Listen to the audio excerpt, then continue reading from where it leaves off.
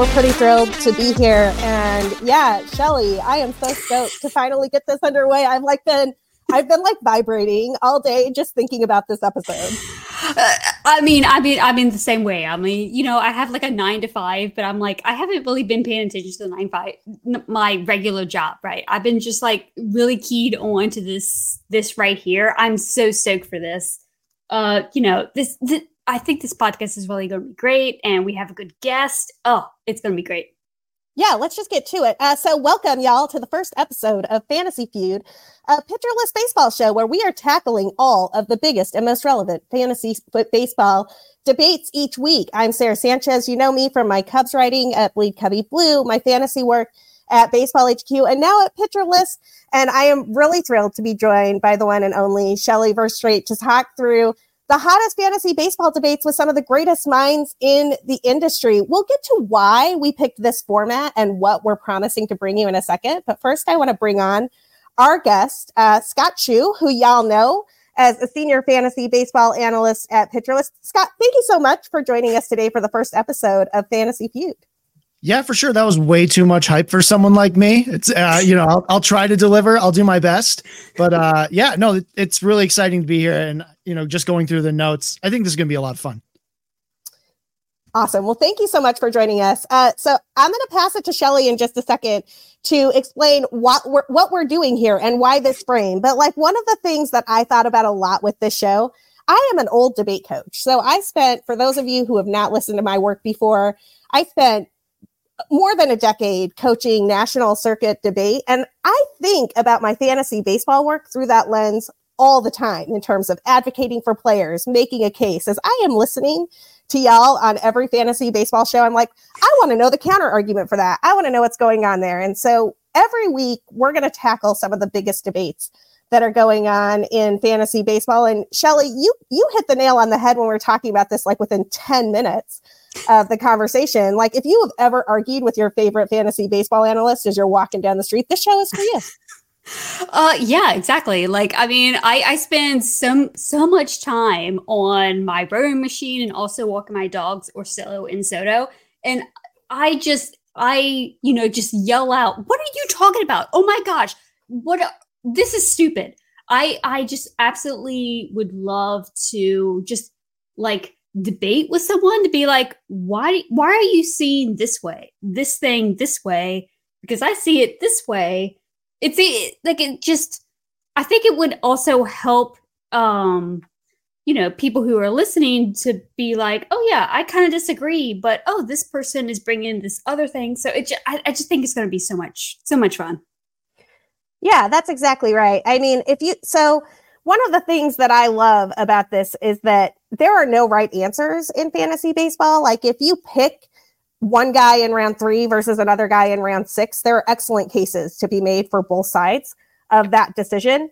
And this show allows us to collapse the broad conversation of all of the players into the narrow conversations of the most controversial debates at each issue. And so we're going to start with a pretty meta question for how fantasy baseball works, but this is going to be the driving theme of the show, these debates that we want to talk about each week. And I want to talk about format. I want to talk about what your favorite formats are and why. And this can be anything from, I love my dynasty league over all things, to I like a 10-team league versus a 15-team league, daily moves versus weekly moves. And I'm going to go to Scott first. Scott, what is your favorite format for your fantasy baseball league? And if you could design a league tomorrow, how would you design it? Yeah, so I'd probably start with, I really love head-to-head categories, and it's not one we necessarily talk about a lot because points is hard, points has one thing, and then we've got Roto usually. Head-to-head cats like sort of lives in the middle. What I really like about that particular format is regardless of what categories you use, I'm actually a little less concerned about the exact categories you use. What's really fun about it is it gives you a lot of different ways to build a team, right? In Roto, you might punt one thing because you had to. And even then you're trying to fix it. In head-to-head cats, like you can legitimately say like, I never have to care about that, right? Like I can build a team that's like, I'm never going to care about batting average. I still might win it some weeks because, when Joey Gallo used to get hot, he had a good batting average for a week, right? Like, so, and I also really like the, sort of the turnover, like, okay, new week, new thing, right? It's not just, it can feel like, I play Roto, I like Roto, but it can feel like such a grind in July when I'm like, let's see how I'm going to make up these, 17 stolen bases over the next, 3 months like that. There's fun and strategy in that, but I love the head-to-head cats because I can have that decision on how am I going to do that on Sunday, right? Like, how am I, I've got the weekend. I need 3 more steals. How am I going to get them? I can really play like some matchup based stuff day to day. Again, you can do that all in Roto, but head-to-head cats really pulls it out. So I love that. And somewhere between 12 and 14, 12 to 14 teams is good. 16 becomes a lot. And I really like a short bench because what's tough about especially if you're in redraft, if you're in Dynasty, you can have a deeper one, but when you're in these deeper leagues with a really big bench, you don't get to make that many decisions because all the players you're going to have are already gone, right? You make lineup decisions based on what you have, but there is no like scouring the waiver wire. Like you're like, oh, look, somebody got 6 plate appearances last week. Bring them in, right? They're getting plate appearances, but I really like the shorter bench because I want to have that tough call of, do I cut my slumping outfielder for the hot new guy? Like that's where the fun is for me, making that call. And you don't do that when you've got like a 10-man bench. You're like, I'll just keep them both. Right? Like I'm fine. I'll keep going. So I like, and again, I don't have too many preferences between Dynasty, Keeper, and Redraft. I kind of like Keeper to some extent. Like, if you're only going to have 2 keepers, I don't necessarily see a point, but if you're going to have 5 or 6, that's great. The problem with Dynasty, of course, is like you get in, you've got a bad squad. You're like, all right, there's some fun. I know people love building over the next 3 to 4 years, but like I'm super ADHD. I can't do that. I need some kind, I want a chance now or soon. So that's probably it for me. 12 to 14 teams, head-to-head categories, a couple of keepers, and I don't even care about the categories, like what they are. As long as they're semi-normal, let's do it. I love a couple of things that you said there, and I want to dive in a little bit before I go to Shelly's preference for her favorite format. But when you were talking about head-to-head categories, you flagged as one of the things you love, something that is actually the reason I always like grimace about head-to-head categories. It's a great part of debating out the issues. You can go either way on this. Like head-to-head categories feel so random to me because I'm like, Marcus Semien is very good over the course of 7 weeks, but these 2 weeks, I definitely lose my head-to-head for that. But in that sense, it mimics more of what you get from like a fantasy baseball or fantasy football type of league, right? Like what your head-to-head matchup against somebody else. It's like, well, doesn't matter that you have the most perfect team over the course of 162. You've got to have all of the right ingredients for that week. And as you were talking about the bench, I couldn't agree with you more on a short bench. I think that getting as much churn in leagues like that for players back in the pool so that other people can pick them up and benefit from them rather than them just all sitting on benches or sitting on ILs is absolutely critical. But I'm curious what you think about in terms of that randomness factor, or is that what draws you to the format? I said it's my favorite to play. I didn't say it's the best at picking a champion.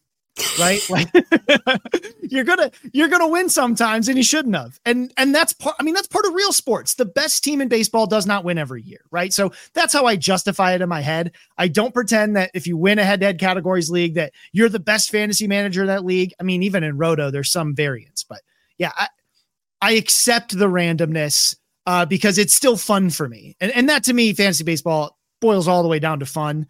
And I like giving myself something to engage with each week. Like I play tout, I play those other things. And sometimes it's really tough. Like, well, I set my lineup on Monday. I'll check back in a few days with no actual thing I'm going to do. I'm just going to look, right? Just watch the standings change. Whereas in those head to head, I feel like I can do something. And again, super ADHD, need to feel like I'm doing something. I love that. Embrace the chaos. And frankly, like, the Braves and Dodgers can tell you a little bit about chaos over the course of 162 in the postseason. So I'm here for it. Love a good head-to-head categories league. Shelly, what is your favorite format to play if you were designing a league tomorrow? How are you designing it? I mean, honestly, I think it's really different between both redraft and like a dynasty aspect. Because I've played in both. Mostly with redraft, I play, old school Roto, right? Where it's like weekly pickups on Sunday. You have to do that churn on Sunday, afternoon. You have to like scour all of the news that you might have missed over the weekend, all that type of jam. I honestly, I kind of like that. Just because I play so many different leagues, right? Like with my dynasty leagues, a lot of those are like daily moves. So I have to keep up with, all of the prospect, all the prospects who might be kind of interesting and I might, want to take a gamble on. And I really don't have the time to, look at like redraft things like, oh, this guy did this thing, this guy did that thing. I'm just like, let me just do just one weekly thing with my redrafts, even though I'm watching games all the time. And then I have my daily stuff when it comes to prospects. But I really do like the weekly stuff because it's just like a totally different thing. You set it and forget it, and that's totally fine. I mean, I get what Scott is saying with the ADHD. I totally understand, but that's why I have my, my dynasty thing where I can just make moves all the time, right? So I get what Scott is saying, but I really just like the set it and forget it. And hey, let's just watch some baseball that day. That's fun too. Yeah, there's something poetic about the weekly grind. I do want to say, if you are not following Shelly for her prospect work, you are missing out. Shelly is one of my first stops for all things prospect and dynasty rankings. And it was truly like this winter when we were drafting for the rookie league for first pitchers. And I'm like, okay, well, I'm just going to compile all of the thoughts that the people that I'm drafting against have put together about these prospects and try to turn it into something that hopefully has some way to beat them. But one of the best prospect people out there, definitely be following Shelly for that. I am with you on weekly moves and weekly fab for sure. I love the cadence of that. I am curious what each of you think about daily moves, because daily moves are my kryptonite. If I am available when something drops, I will pick it up immediately. And if I missed it by 2 hours because I was on a different call, I have noticed that this is a weak spot for me. And Scott, I'll go to you first on the daily versus weekly moves. Yeah. So my preference is sort of in the middle. I sort of like what the NFBC has done, where you have your first lineup and then you set it again for the weekend. That's probably my favorite. I wish you could do like ads in there, and doesn't make sense in that format, but like in my perfect format, that's what I do. It's sort of like waivers run twice, right? They run Sunday night, they run Wednesday night, and or Thursday night, you can set your lineup on Friday. That'd be an ideal thing because I also just had twins. So like daily is kind of tough to keep up with, even weekly, to be honest with you. But I like the twice, I'd like it more than just once a week though. I like the twice, or sort of like what Tout does. If someone gets hurt, you can make that swap, like something that allows you to make some kind of adjustment, but I don't always need it daily. Oh man, twins. That is, I'm like terrified of getting a dog because I'm not sure I have enough time for that I would require. And I'm like, God bless you, Scott. That is, doing all of these leagues with twins is the Lord's work. Shelly, you mentioned that you like the weekly cadence, but that you have a dynasty league that is daily. If you had to pick one, which one would you pick? Honestly, I would do the weekly thing. Like, I just like that. I just have one day where I just put all of my energy into pickup, seeing where I am in the standings and all that jazz. I mean, I like the daily moves, but if you're not, like, let's just say you go on vacation, like you go on a long weekend with your partner or whatever, and you don't look at any baseball, have fun, whatever. You could totally miss like a major pickup, and then you're just going to feel bummed, right? Like, that's just having like that weekly. I only have to look at my roster this particular day. I think that is honestly like ideal. Awesome. And so I am definitely in on the weekly moves train. I agree with Scott that the NFBC format where you have like some room to maneuver on that Friday is helpful. And I think I'm borrowing this from Derek Van Riper from a Rates and Barrels old episode, but if not, I apologize for not giving the right shout out here. But DVR once suggested that like the NFBC with a caveat with that injury move, like you can do in Tout Wars, would really be the perfect solution, because there's nothing worse than your guy hits the IL on Monday and it's like, well, that's a wasted spot for until next Sunday if it's a pitcher, until next Friday if it's a hitter. Like, that's always a huge bummer. And so I think that my favorite format, and I'm going to need to design a league, I think, that is this format for this year because it's changing. The 12-team Tout mixed league uses alternate categories and has weekly moves with that injury caveat on it. And it has been my favorite league to play in the last couple of years. I like that it uses on base percentage instead of average. I like that it uses innings pitched instead of wins. And I like that it uses saves plus holds instead of pure saves. I think that those 3 tweaks combat 3 of the issues that I have with most standard category leagues, which is that like batting average is not really a thing that drives player value in the same way that it used to. It's not it does, but it's just like your on base percentage being above 350 is so much more important to me than if you are getting a hit 20% of the time. And so like it really changes the valuation for certain players who are on base machines versus those guys who are good at directing the ball into places where they'll have a higher likelihood of a hit. And then just on the wins and saves side, I'm going to say like, we might talk about this on a future episode, but those are dinosaurs in terms of the categories that exist in Major League Baseball. Like one of the things I've noticed in early drafts, and I'd be curious for both of your perspectives on this so far, searching for wins and saves almost feels like you have to pick one of those and hope that it works out for you. And you're guessing, like, I don't know, like some guys have a better likelihood of getting 10 plus wins, but if they don't pitch to that 5th inning or if something weird goes wrong with the bullpen, predicting wins and predicting saves feels like a fool's errand to me. And so I love that 12 team with those alternate categories. The categories are staying the same for that tout league this year, but it's turning into a 15 team league, which is going to tweak part of what I love about it because the waiver wire is going to be so different. Like being able to pick up guys for holds in a 12 team league is just so different than looking at the waiver wire on a 15 team league. And I feel like it's going to change how I approach that league a little bit, but I'm curious what y'all think of the alternate category situation. And Shelly, I'll start with you. Yeah, I mean, I was just listening to you talk about that league, that in tout. I'm like, dang, I wish I was in your same league in tout. That sounds amazing.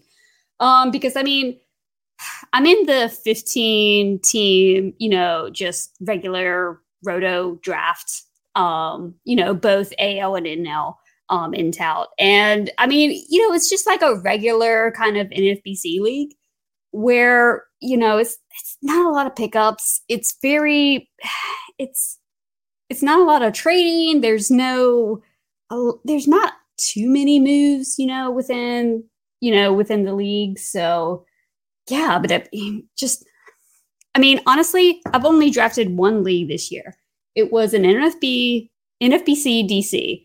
I drafted Bobby Miller and Yamamoto from the Dodgers. They are now a 6-man rotation.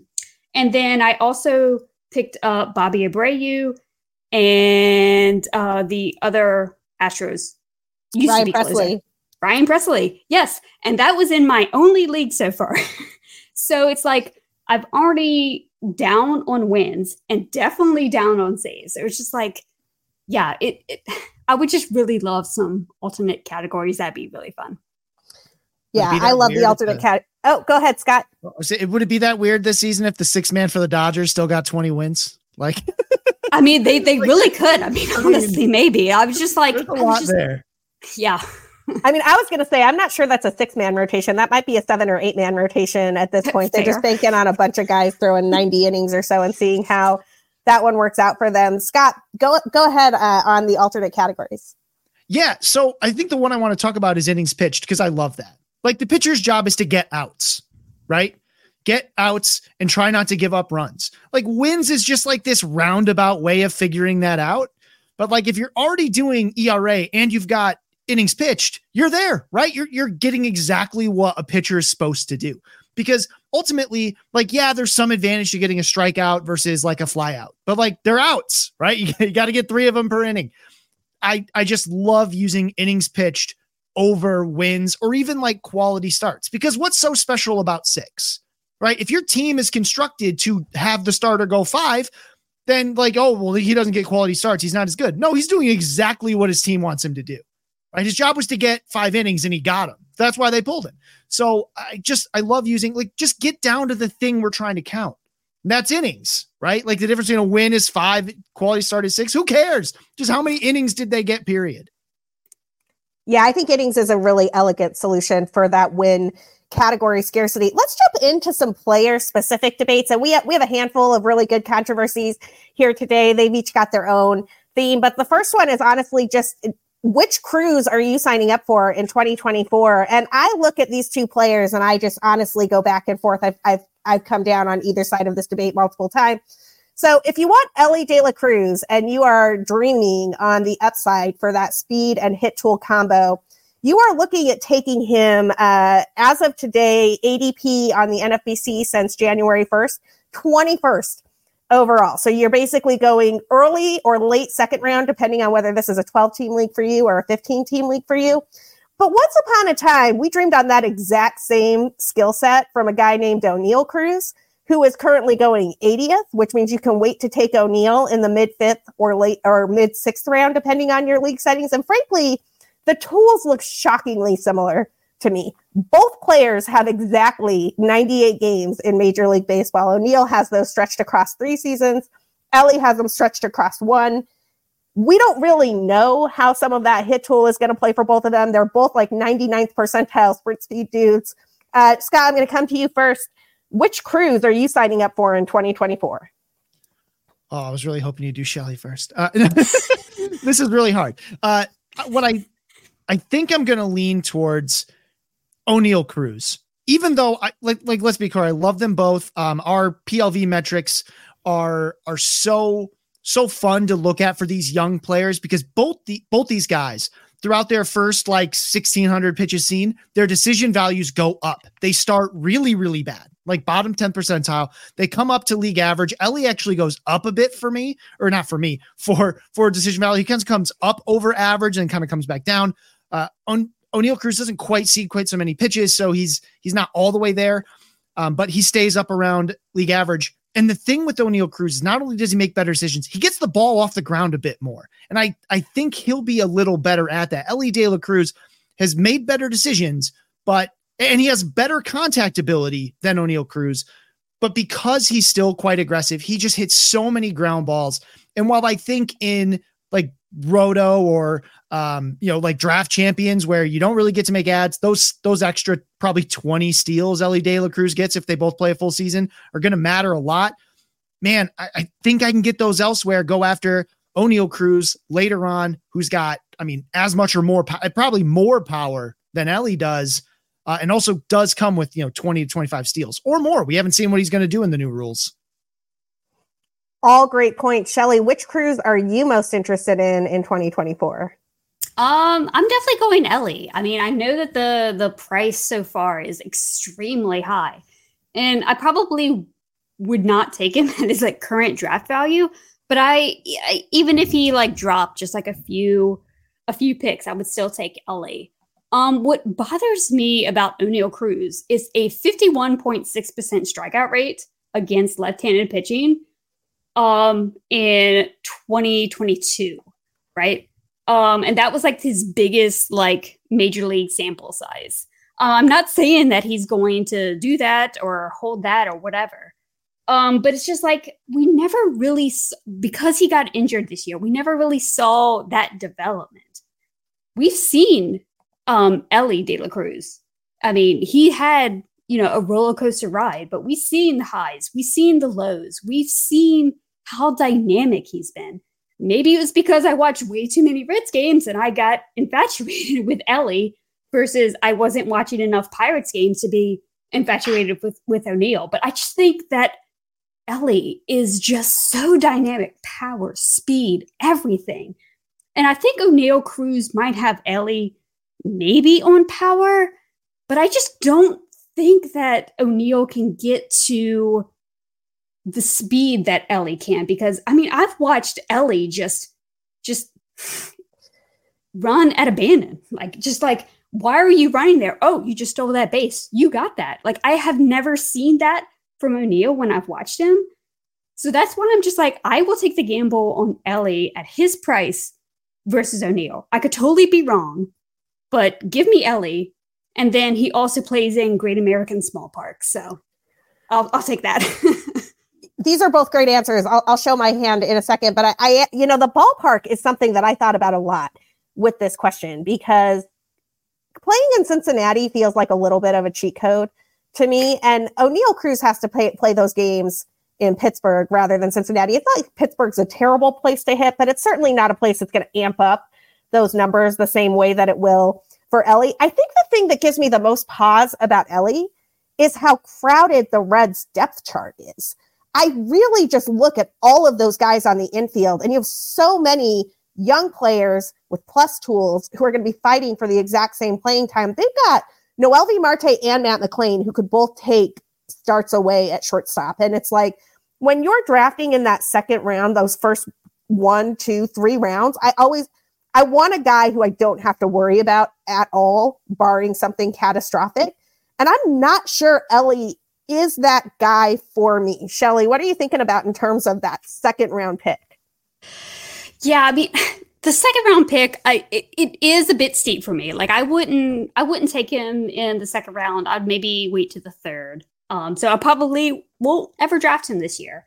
But one of the bold predictions that I did for the Roto World's draft guide is Ellie gets more 20 plus games in the outfield. Why can't he do a Fernando Tatis thing? You know, put him in like right field. He has the arm. He has everything. They have a crowded infield. Why not? So take the gamble with the more, in my opinion, electric player with Ellie versus O'Neal.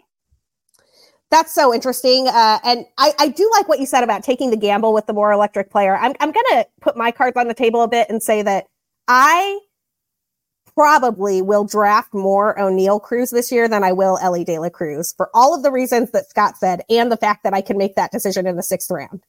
However, I'm going to draft at least one team this year, and I don't know when. One team this year is going to be centered around Ellie De La Cruz. I don't know when that's going to happen, but I just feel like he's the type of player, for all the reasons Shelley said originally about watching him around the bases, that play in Milwaukee where he like sold second and then third and then home. And it was just like, I'm just going to steal all of these bases because I'm Ellie De La Cruz and I can, is one of the most dynamic things that I have ever seen in sports. And I want to be able to cheer for that guy on my fantasy team as much as I can in real life. So while I will not be deliberately building one team around O'Neal Cruz this year, I will absolutely be building one team around Ellie De La Cruz this year. But it's a tough call. They look like really similar players and they're both so fun. Scott, any thoughts about the ballpark factors or like where you're looking at Ellie and O'Neal from that perspective? Yeah, there's always an advantage to playing in Great American Small Park. PNC Park is quite a bit deeper. It's harder to hit home runs there. I mean, not when you're O'Neal Cruz and can hit a 122-mile-an-hour line drive, but it is a long way to go. For both guys, the reason I'm not quite as concerned about the park being different is because both of them, to me, their home run power isn't really dictated by where those fences are. It's about whether they get that ball off the ground. Both these guys hit the ball really, really hard. They're not going to hit a lot of wall scrapers, right?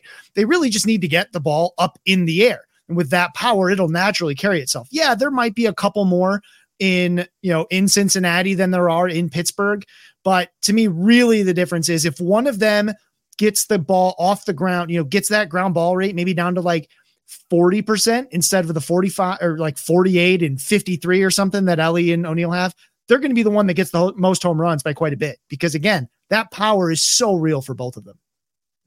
That's a really great point about how neither of these dudes are hitting wall scrapers, right? Like these are not the DJ LeMahieu home runs that are going to disappear when the ball changes. One last fact that I'd love to add to this debate before we move on a little bit. If you look at the auction calculator values, they're not entirely sure which of these players is going to have a better season this year or not. Auction calculator off of Steamer projections has O'Neal Cruz putting up $13.9 worth of value this season, has Ellie really close behind at $11.5 worth of value. Those two dudes, for the record, would be in the same tier for me. The difference is that 40 picks of draft capital and how you build your team. Like, I think if you build an Ellie team, you're building an Ellie team, and that's a boom or bust situation. If it works for you, it's going to work phenomenally. And if it doesn't work for you, well, that's going to be really hard to make up that second round pick later. Let's move to a slightly different question, a question that is built around some deeper players and decisions you need to make later in your draft. But one of the things I worked on earlier this week for our friend Joe Arrico was looking at hard to rank players. And I thought about this through the lens of two players who were traded for each other on the last day of 2023. And so as we think about this moving into 2024, Vaughn Grissom and Chris Sale swapped teams. We've got Vaughn Grissom, who is definitely going to get a chance to play. He is going to be the second baseman for the Boston Red Sox. That's a plus hit tool that we have all been waiting for at least a year now. And it didn't seem like the Braves were really interested in giving him that playing time because of some defensive concerns. Chris Sale, when healthy, is an ace of aces. He looks as good as any pitcher in the business. The problem has never been the stuff. It has never been the strikeouts. It has always been keeping Chris Sale and his temper on the field. And so I love a good trade. I love this value for both teams, but I am curious, if you have to choose one of these guys who is going to have a bigger impact for his new team, which guy are you on the side of? And this time we'll start with Shelly. Yeah, as you can tell, I am a Red Sox fan, so this is probably not a fantasy relevant discussion here. I definitely like Chris Sale more than Vaughn Grissom. Vaughn Grissom is going to be like a fine hitter. Like he has like excellent bat to ball skills, everything. He doesn't have too much power. He doesn't have, a lot of speed, but he's probably going to play a lot because the Red Sox stink at second base. So they're just going to let him go there. But he's going to hit like 7th, 8th in that lineup. So it's just going to be kind of like more of like a batting average vibe there. Honestly, if I would take a gamble on either, it's going to be Sale. I mean, I don't have any trust with him whatsoever. But I mean, if you get maybe 2 or 3 other starting pitchers and you want to take a gamble of maybe Chris Sale, returning back to what Chris Sale used to be. I mean, like listening to interviews that he has done since he got traded, like he seems all in. He's like, yeah, I've already been throwing. I feel fine. I am ready to go. That's what you want, especially for someone who's going to pitch with the Braves. He's going to get a lot of wins. So, I mean, if I had to pick any of these two guys to have on my fantasy baseball team, it would definitely be Chris Sale over Grissom. Yeah, I admit that this is a little bit of me forcing a choice where there isn't a forced choice. You could easily draft a fantasy baseball team that has both Chris Sale and Vaughn Grissom on it, and you would be just fine. So I'm kind of taking a Major League Baseball question and turning it into a fantasy question a little bit. But I hear you on Chris Sale, and one of the things that I think will be really interesting for him in particular, he goes from being the ace of a staff, which he has been basically his entire career. He was an ace with the White Sox. He's an ace with the Boston Red Sox, to being like their number 3 starter. And I'm really not sure how that plays out for Chris Sale, the competitor. Like, I'm sure it will be fine, but he has always been we see his emotions. There are some players who show us what they're feeling, and there are some players who don't. And I feel like Chris Sale is not a guy who hides what he's feeling very well. And so I'm just wondering how that role shift might play out for him in Boston. Scott, which of these guys are you more willing to bank on as you build a fantasy roster in 2024? So the only path where I pick Vaughn Grissom is an only league, because I know he's going to play, right? And the replacement value is basically 0 in an only league. So Vaughn Grissom is going to play, and I agree with Shelly. I mean, he's going to be fine. Maybe double digits of both home runs and steals with some batting average and as many counting stats as are available as an 8 hitter in a lineup that will probably be very volatile this year between Trevor Story and Tyler O'Neill, and whether any of those pieces really work out the way we hope. Like, there's a lot of upside in that lineup and a lot of downside. So that's the part where I pick Grissom. But if you told me the way I've been thinking about it is kind of like this. If you told me one of these guys earned $1 and the other one earned negative value, which was which, right? Grissom probably earned $1. And Sale probably got negative because he got shelled twice and never pitched again, right? But if you told me one of them earned $15 this season, the only one I see doing that is Chris Sale. There's just no path really for Grissom unless he dramatically changed the type of hitter that he is. I'm not saying that can't happen. It does occasionally. We see guys like all of a sudden start hitting home runs, or maybe he starts running a ton, even though he's not that fast. Like, maybe right? Like, but the path is Chris Sale. It's because Chris Sale pitched 140 innings and he did it really, really well, right? That's how he returns the value. I see that path. I just don't see it for Grissom. So most leagues I play in are a little more on the shallow side. Replacement level is not 0. So I'm going to go after Sale because I want that $15 upside, right? But, again, in that only league, sure, Vaughn Grissom, because like he's probably going to earn somewhere between like $0 and $3 somewhere, right? Just probably not more. So if you're like extreme risk averse, you go that path. But no, if you want to have fun or, win in a shallower league, you got to take Chris Sale because that's where all the upside is. I do love the way that you have combined fun and risk there, because I think that is one of those things that's very true in fantasy baseball. And for the record, the auction calculator on Steamer is exactly with Scott on this. Like, it projects Grissom for $1.6 worth of value. And look, I don't think he could have landed in a better park for that hit tool. Like, I think that Fenway is going to amp up his batting average. He will get some extra hits off the monster. Like, Shelley is right that the power isn't really there for Grissom, but he doesn't need that type of power in Fenway to be a guy who scores a lot of runs, gets a lot of RBIs, adds some extra bases, those types of things. The park that should really play to his skill set. But the auction calculator value for Chris Sale is $15. Like, it's $15.3 if I remember correctly. And that is just so different than the $1.6 that it sees for Grissom. Chris Sale strikes me as the type of guy that you could win your league if he hits, whereas Grissom strikes me as the type of guy you might replace in June. Or May. Or May. So, I think the one thing I want to say about that is, projections. The 3 of the players we've talked about are so tough for projections. That's Elly De La Cruz, O'Neal Cruz, and Chris Sale, because their range of outcomes is so wide. The projections have to pick one, right? So they sort of like go in the middle, which is like the last thing we expect to happen, right? Like, we don't really expect them to be somewhere in the middle. We expect probably one of the 2 wider outcomes, at least we do in the draft room, which is why projections aren't a draft sheet on their own, because projections don't show you what this player could earn. They just show you what we think is the most likely, but not, it doesn't tell you upside. It doesn't tell you downside. Whereas, so with Grissom, like, we actually know the range of outcomes for him is probably pretty tight, right? Sale, it's huge. Elly De La Cruz, it's huge. Like, they have Sale for $15 because they projected him for probably like 140 something innings, right? I think most people have strong opinions about whether it's going to go under or over that, right? So that's where I'm not saying the projection is wrong, because I think that's right if that happens, but it doesn't really it can't really show you in the projection that much what it looks like what's the risk assessment on getting to that value.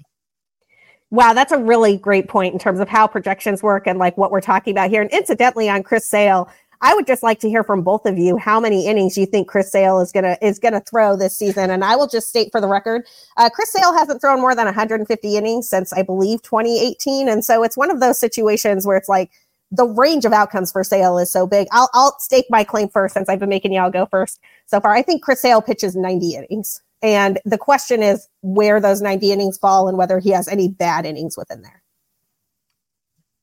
I'll go 120. I think 120, he can get, like, I'm still hedging though, right? Because I don't think he'll actually get to 120. I think he either gets like 140 or he gets like 75. But I'll lean closer to the 140. Yeah, I mean, I feel like I'm playing like Price is Right here. Like, I'm going like 110, and I feel like really bad about that, but that was before Scott said 120. It's just like, I think it's going to be like this really interesting thing, because I mean, I hear all the good things, and it's like Sale has always said good things. He feels healthy, but he also like broke his hand falling off a bike. Like, it's just like weird, really weird stuff when it comes to him. But I don't know. I'll go with 110, and you could, pitching for the Braves, you could probably get like 7 wins with 110 innings. Especially if he comes out, I think the one thing in spring that will really make this an even easier decision, right, is if he comes out in the spring and he's throwing closer to like 94 than like some of the 91, 92 we saw during the season, that draft price is just going to change dramatically, like really fast. Like, it's just instantly going to be like new man pick every day. Yep. Yeah. Speaking of the draft price for both of these guys, you might be making a decision between them in the mid rounds of your draft, depending on how your draft board shakes out. Vaughn Grissom currently has an average ADP since January 1st of 338, but that mid pick is at 132. The max pick is at 454. Congratulations to whoever got Von Grissom at pick 454 in a draft after January 1st. That is wild. I'm guessing this is one of the first Pitch Arizona drafts where he wasn't a viable player early, and then all of a sudden we started those drafts again, and it's like, yo, I'm taking Von Grissom. Chris Sale, by the way, has a current ADP of 176 with a min pick of 108 and a max pick of 238. So a much tighter range there for Sale, but not inconceivable that you could find yourself in the middle rounds of a draft wondering if you should go with the Red Sox second baseman or if you should go for the upside with Chris Sale. It sounds like all of us are in on the upside for Chris Sale if that choice is forced upon us. All right. It would not be a Sarah Sanchez debut podcast if we didn't talk about Wilson and William Contreras. So I decided today that for our last debate before we close out and do some thank yous and whatnot, we're going to talk about which Contreras we want to capture. And I think this is a much trickier question than I thought it would be originally. The more I look at both of them, I go back and forth on which Contreras I would rather draft. And so I'm going to start with Shelly this time. Shelly, we've got a couple of really good options here at catcher. They're right in that range of being in the top 5 to 10 catchers. So you're not taking like one of your earliest picks. You're not necessarily taking catcher in the 4th round or something like that, but they offer slightly different packages, and I find them both intriguing. Who's your Contreras? Yeah, I don't know. I guess I'm going with the older brother in Wilson, especially like with where he is currently going. I know that last year was rough for, Wilson Contreras fans. I had him in a whole lot of leagues. I've been a fan of his for a while. But yeah, it was kind of rough, but he still got to 20 home runs, 6 steals. He hit 264. I mean, what more could you want? I mean, that's kind of what you expected. And then with William Contreras, with the Brewers, he hit extremely well, but it just seemed like that is like the peak that I thought that he could get. So in my opinion, I think that he's going to come down a bit. So maybe it'll be like a tie, right, between Wilson and William. So give me the guy who's going later. Give me Wilson. It's an interesting question with both of them because they both have slightly different skill sets. And I actually recall an interview that they did when Wilson was still on the Cubs, where Cubs social media team, it's like a 10-minute interview where they kind of say, which brother's the better hitter? Which brother's the better catcher? All of that jazz. And when they got to the hitter question, Wilson pointed at William and William pointed at himself. And I was like, that's interesting that the two of you concur that William is the better hitter. But when I look at some of their StatCast metrics, I'm just really not sure. Wilson Contreras hit a ball last season, 117.3 miles per hour. Now, admittedly, it was a grounder that I believe turned into a double play. And I'm fairly certain that happened at Wrigley Field on a day that I was watching Wilson Contreras play against my favorite team. But he hits the ball in that same elite range of guys like Yordan Alvarez and Aaron Judge. Wilson Contreras absolutely smokes the baseball. William Contreras has a max EV of 113.9, but a better hit tool from the looks of it. His average has been higher in a lot of years, and he's certainly a fixture for a Brewers team that does not have a lot of offensive options to rely on. Scott, who would you rather have, William or Wilson? I'm not doing this just to suck up to you. I will pick Wilson Contreras. There was a few things that while I was when I first did this, I said, oh, William, right? Like I was pretty sure. One, again, this is a little bit of useless trivia. I forgot that Wilson Contreras hit more home runs than William last year, right? Like if you had asked me if that was the case, I would have been like, no, there's no way that's true. But it's actually 20 for Wilson and 17 for William, right? And William played the whole season, right? So again, I think there's more power there. This would have been an even easier question if William Contreras hadn't dropped his strikeout rate down to like 20% last season. That was a big deal. That was a big thing that was really holding him back. It really unlocked some of that batting average. It maybe was a little bit fluky in 2022. It really solidified in 2023. I think that's there. But with Wilson, number one, a few catchers have been this dependable. It was kind of interesting to see what was going to happen when he left Chicago. I remember talking to you, Sarah, in 2022, first pitch, just about how he spent almost his entire adult life as part of the Chicago Cubs organization. So going to St. Louis could have been a big change. There's a lot of mental things that could be happening there. But even with all the jerking around that happened and him not being the catcher and being catcher, he still put up Wilson Contreras numbers, right? And as I've been writing my, I'm doing my rankings for the Pitcher List site for when we launch in February. And I've sort of had this same approach at catcher where it's like, if I don't get like one of the first ones, like if I don't really grab like Adley or something like that, I'm going to wait. I'm just going to wait and just take value at catcher. And that's going to be Wilson every time. I just don't think that by waiting, like the number of picks I get to wait is worth a lot more to me than the extra dollars that William could earn. Again, William, it's all ups. Like there's more upside there. Like, could he hit 27 home runs? Sure. Will Wilson? No, like he won't. But in terms of just consistency, I think the counting stats will be a little bit better for William, but I think they'll both play plenty, right? Like 120, 130 games. So I'll take the dependability. I'll take the devil I know versus the devil I'm not entirely sure I know with Wilson Contreras. And again, not just sucking up. I could have been, but I'm not. I cannot believe y'all are about to make me be the person who takes William Contreras on my podcast, but I'm going to. I'm going to be the girl who takes William. No, and I have in multiple drafts. I have way more shares of William Contreras this year than I have of Wilson. Now, I contend that is because in every draft room I'm in, Wilson doesn't get to me. Like whatever round Wilson is going to go in, there are 12 to 15 people who are like, absolutely not. Wilson's not getting back to Sarah Sanchez. And so I think that this is a little bit of a plot at this point, but that's okay. I'm here for it. And I'm happy to be associated with my literal favorite player who is behind me.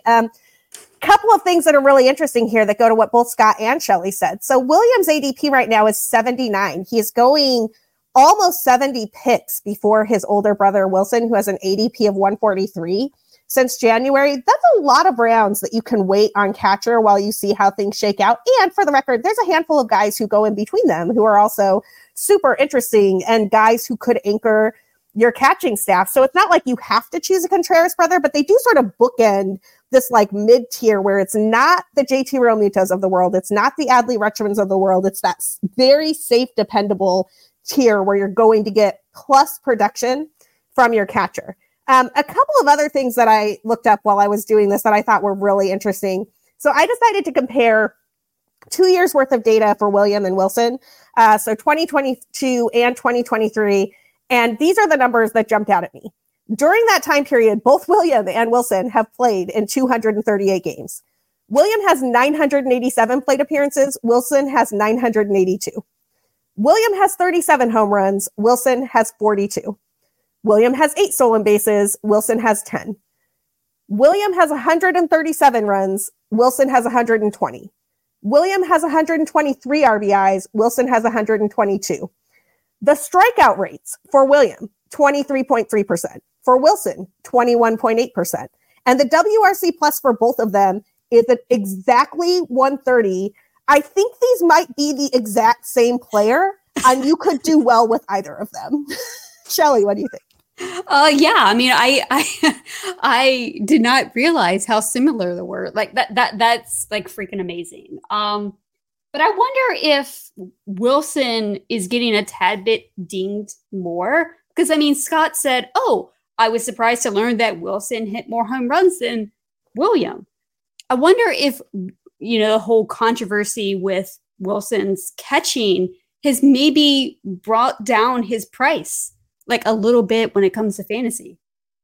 Because go ahead. Oh, I was going to say, I think you're spot on about that. Tell me more. Yeah. I mean, when I was like looking at their numbers, and prepping for this podcast, I mean, I was kind of like towards Wilson just because he was cheaper, but I'm like, just like Scott, I'm like, Wilson was actually like pretty freaking good last year. Like, why is he going this low when William is going this high? Like, I mean, I love both. I mean, honestly, you could not do wrong with either or both if you're in a 2-catcher league. But I think that because Wilson's going later, take the chance on him. It's a really interesting point. The one place where they do sort of diverge, and I don't know how much of this is luck and how much of this is skill. And I think that William is such a young player that we're not going to know this for a season or two. It's the batting average. And that is where William Contreras over the last 2 seasons has put up a 285 and Wilson Contreras puts up a 254, which leads me to a caveat of an batting average. Like that 254 isn't going to sink you. You get a 254 from your catcher at either of your catcher positions. You're pretty happy with it. But that 287 is great, right? Like how many catchers are going to hit 287 over the course of a season? not very many. And I think that might be part of what is pushing William up. I'm just not sure how much of that is skill versus how much of that is BABIP luck over the course of a season or two in two different ballparks. And I think we're going to find that out. The next thing I'll say there is that I also think that Wilson's, and I can't believe I'm about to give the Cardinals a compliment because it just pains me to my soul, but Wilson's offensive situation strikes me as better than Williams' offensive situation. Like, kudos to the Brewers for adding Rhys Hoskins yesterday, but like something is going on in Milwaukee with the offense. Every time I look at that team and their offensive output, it is well below average. It looks like a team that hovers around like the bottom dwellers of the league, not a team that wins the NL Central year in and year out. And so I just wonder from a run and RBI perspective, if despite the Cardinals' woes last year, Wilson is not actually the safer bet. Because if you consider that those run and RBI numbers that I just rattled off that are functionally the same, William Contreras put those up with a season in Atlanta and a season in Milwaukee. Wilson Contreras put those up with a season in Chicago that was like the nadir of the Cubs, not a rebuild from Jed Hoyer, and a season in St. Louis that was the worst possible outcome for the St. Louis Cardinals. What do you think about the team context, Scott? Yeah. So again, this was one of those things where at first I thought it was indeed the Brewers, right? Where I was like, oh, that's going to be a better situation. They had some offense. And, adding Rhys Hoskins was nice for that offense, but like Sal Frelick is currently looking like he's going to bat in the heart of that lineup, right? Then Rhys Hoskins, Willy Adames, maybe he bounces back, maybe not. Garrett Mitchell is, he's a very volatile guy. Jackson Chourio, we don't know much about in terms of how he's going to do in the majors. This lineup is really thin in Milwaukee. And I'm not saying it's better in St. Louis, right? Like St. Louis doesn't have like a great lineup, but what I thought was going to be a big edge really turned out not to be, because at least Contreras has, Goldschmidt in front of him, Arenado in front of him. And then he's got some risk behind him, which is like Gorman and Walker. But man, like I feel a little better about those bets, right? Like I think the middle of that lineup is just going to feel a little better. So, the other thing I had thought about, and it wasn't quite what you talked about, but William Contreras hits a lot of ground balls for a guy that we want to hit more home runs, right? Like I know I've talked about 55% ground ball rate is really, really high. It is. And he was like that really both halves, right? Because I was thinking like, oh, William Contreras, he had a really good second half. Actually, Wilson's was better. He hit 10 home runs in 45 games in the second half.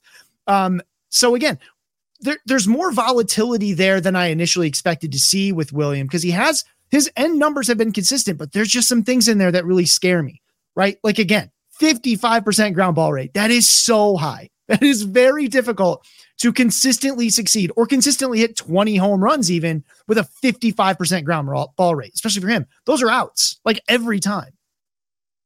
Yeah, that's a really good point. And actually, I was just looking at this, and William Contreras' sprint speed is not one of his strong points. I mean, it's not great for either brother. They're in like the 30 to 35th percentile here, but like hitting a lot of ground balls when you have a sprint speed that is that low is not really a recipe for a ton of hits. I think that is spot on. I will always be happy as long as one of the Contreras brothers is on a fantasy team, but I have to admit that over the years, I have not been able to get both of them on my teams as consistently as I would like. The one thing I will say from a catcher perspective, particularly in a 2-catcher league, I want to take a catcher somewhere between where William Contreras goes and where Wilson Contreras goes. And as long as I have a catcher in that range and then I can pick up my second catcher later, I feel pretty happy about it in a 2-catcher league. What about the two of you? Is there another range of catcher that you're more interested in? Shelly, I'll start with you. With the one league that I have drafted, in an NFBC, DC, I went Logan O'Hoppe and who's the guy on the Padres? Campusano. Thank you. Yeah. So I went with those two, and I think that's completely fine. Like you're not gonna like that. That's the thing with like catcher. I mean, this year it's like as long as you can get in like a good middle, it's totally fine. You shouldn't have to pay too much for them. Just make sure you don't get honestly past Campusano. Like I was hoping that he was going to follow my drafts. I'm like, please God, please, I cannot, pick up like that next catcher on ADP levels after Campusano. So like that was like the bare bones. So maybe try to get like a little bit, eager to pick up a catcher before those two. But that's kind of where I'm looking at. I'm literally looking for who the catcher is that goes after Campusano right now. And Campusano goes at 194 ADP average since January 1st. And the next guy off the board is Tyler Soderstrom. Or no, I'm sorry, Tyler Stevenson. Two different Tylers doing the catcher drill. Tyler Stevenson for Cincinnati. So yeah, Shelly, I think you're absolutely right. Campusano is probably the firewall there. That brings up an interesting thing about Wilson Contreras and his playing time before I go to Scott with this question, which is that I actually think he's going to DH a lot more next year because it does not appear that the Cardinals like his backstop skills. But for me, that just means one, Ivan Herrera is super interesting to me because he put up some interesting offensive numbers last year. And he's the guy who's going to get those plate appearances behind the dish if Wilson is the designated hitter. And two, I look at that contract. I don't think there's any way Wilson's sitting on the bench. He's going to be a guy who throws up WRC plus and somewhere around the 120 to 130 range. He's a perfectly acceptable designated hitter. And I like him in that role for the Cardinals. Scott, where are you shopping for catcher? Yeah, actually the Wilson Contreras range is a really nice spot. Like I like it's after pick 100. It's even in two catcher leagues, which elevates catcher value, obviously, because the replacement level is, much, much lower. I love Adley Rutschman. So like, I'm a little bit, he goes at 80, like around pick 50. I'm willing to do it because I love Adley Rutschman. I think the guy is just a phenomenal hitter, but I'm not really interested in like Real Muto or Contreras or even like Will Smith at that next pick, because I just don't think they're that much better overall than like a Wilson Contreras or like a Cal Raleigh. Right. Like I think that I can build a team a little better waiting 50 picks, right? Like that's a solid, even in a 15 team league, that's a solid 3 rounds, right? I think I can get the better player and then use the later catcher. Although I'll also say my second catcher, I agree with Shelly completely. I do not want to go much past that. I've done it in years before. I'm like, I'll find a second catcher. I have never found a second catcher. Like the guy, like every once in a while, I find a guy that I can ride for a little while, but yeah, it just doesn't happen. Like you don't find that like, catcher in the rough that comes out. Even if like there's there are guys down there that are worth like throwing a dart at, like someone in the chat messaged Christian Betancourt. Sure. As a third catcher. Yeah, and like in a draft champions, you bet. Love that as a third catcher guy. You can slide in later on because a catcher gets hurt or something like that. But in a redraft league where you simply a normal NFBC or something, you can't roster 3 catchers. You only get 2. And I want 2 of them somewhere in that top like 15 to 17. I'm just willing to wait until like I would love to own like the 8th and like 13th catcher off the board. Right. Like I'm absolutely, I love rostering that combo because I got to wait and I still got value. I still got guys who are going to be pluses versus like, waiting and be like, well, maybe Alejandro Kirk figures it out again. Probably not, because that power spike was really unusual and never came back. But like, I don't want to be making those decisions. Right. Or like, yeah, sure, I'll get 20 home runs from Jake Rogers and at like a 210 batting average. Like you get so many warts so fast. Like catcher has gotten deeper. Like the guys at 1 through 15 are a stronger class than we've seen in years past, right? Like the last 2 years it's gotten a lot better, but like after that is still a desert, right? It's a value desert. There's nothing down there except for like dart throws. So that's probably where I'm loving that range, like 8 to 15 or something like that. Awesome. And 2 catcher leagues, we are probably coming for you for a future edition of Format Fights. Before we do that, though, let's do a quick love it or leave it from baseball this week. Just like 20 seconds from each of you. What was something that you loved from baseball this week? Scott, I'll start with you. Yeah, I think it's honestly just like more and more guys getting signed. Like, because to me, that's like, I don't even care who it is. Like, just get these guys on teams. Let's play baseball. Like, are there specific transactions that I'm like really into? Honestly, not really. Like, I love Trey Mancini, right? Like, I've loved rooting for him. Do I think he's going to be a fantasy difference maker in Miami? Probably not. Right. But I don't care because he got signed. I love that he's on a team. I love that I get to root for him to maybe, make that team and make a difference. Right. Or, like Matt Moore. That guy's bounced around everywhere, right? And he's back on a team. He's back in baseball. We are ready to do this. So that's the stuff I like. Miguel Sano getting a shot, right? Do I think he'll be any good? Probably not. But hey, teams are signing guys. We are ready to play baseball. Absolutely. Let's get that signing frenzy going. Shelly, what's your favorite thing from baseball this week? I mean, yeah. I mean, I'm going to echo what Scott said as someone who does news over at RotoWire and does articles on transactions. It is amazing that things are actually happening. So I have something to write about. But also something that I love about baseball is PitchCon. It's something that I look forward to every year.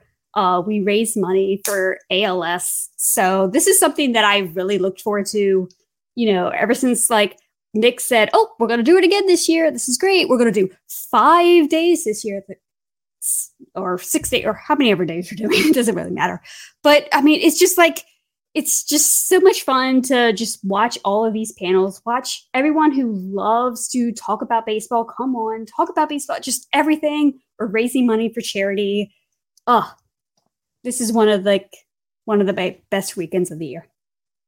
I agree with all of that. My love it from baseball this week. And I love that we all went with loves rather than leave it. I'm going with Todd Helton making it to the Hall of Fame. I think that it has been one of those situations where there aren't enough Rockies represented in the Hall. And I get why, but I am very happy for Rockies fans and for Todd. That'll do it for the first edition of Fantasy Feud, a baseball podcast built around all of the debates that you most want to hear about. Follow us on Twitter at PL Fantasy Feud. We will have more information about the show as time goes on, and shoot us the debates that you want us to cover. We will bring on the experts and talk through them. For Shelley and Scott, I am Sarah Sanchez, and thanks for joining us today.